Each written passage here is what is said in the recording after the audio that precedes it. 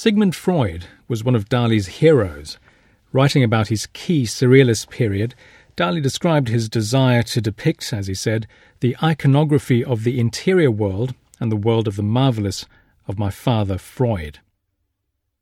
Dali had read Freud's Die Traumdeutung, the interpretation of dreams, early on in his career, and it had made a great impression. He said, "It was one of the greatest discoveries of my life. I was obsessed by the vice of self-interpretation, not just of my dreams, but of everything that happened to me, however accidental it might at first seem." Dali claimed to have visited Vienna several times to try to meet the great doctor, but alas, with no luck. Of his disappointment, Dali wrote, "My 3 voyages to Vienna were exactly like 3 drops of water which lacked the reflections to make them glitter." However, despite lacking access to Freud, Dali made revelations about him in a different way. Writing in his unconventional, and it must be said, very self-aggrandizing autobiography, The Secret Life of Salvador Dali, he said, "Several years after my last ineffectual attempt to meet Freud, I made a gastronomic excursion into the region of Sens in France. We started the dinner with snails, one of my favourite dishes, and all of a sudden I saw a photograph of Professor Freud on the front page of a newspaper which someone beside me was reading. I uttered a loud cry.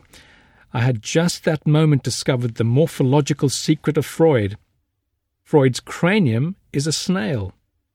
His brain is in the form of a spiral to be extracted with a needle. This discovery strongly influenced the portrait drawing which I made later from life, a year before his death." Dali finally met his hero in 1938 in Primrose Hill, Freud's lodgings in London. Freud had only just arrived in the city, having fled Vienna, where he had lived for almost 8 decades, to escape imprisonment by the Nazis. It was Edward James, Dali's English patron and friend, who arranged the visit. James knew Stefan Zweig, a close friend of Freud who was also in exile in London. Zweig wrote 3 letters to Freud in which he gave a great endorsement of Dali, writing that the artist was the only genius of our epoch and the most faithful and grateful disciple of your ideas among the artists. At the meeting, Dali was accompanied by Edward James, who kept Freud talking to distract his attention so Dali could focus on drawing him. By many accounts, the meeting did not go particularly swimmingly. Talking was a severe strain for the doctor, who was 82 years old and fighting a terminal illness. Freud was also not won over by the Surrealist movement and had in the past rejected overtures from André Breton to participate in the movement and contribute to Surrealist publications. Behind Freud's reservations was a doubt that Surrealist images really did represent the subconscious. Freud was not convinced that compositions by professional painters who were so in control of what they painted could really be a vehicle for subconscious thought. However, despite his general disdain for the Surrealist movement, Dali seems to have somehow charmed Freud. Similarly, the painting that Dali brought along, Metamorphosis of Narcissus, seems to have intrigued the old doctor.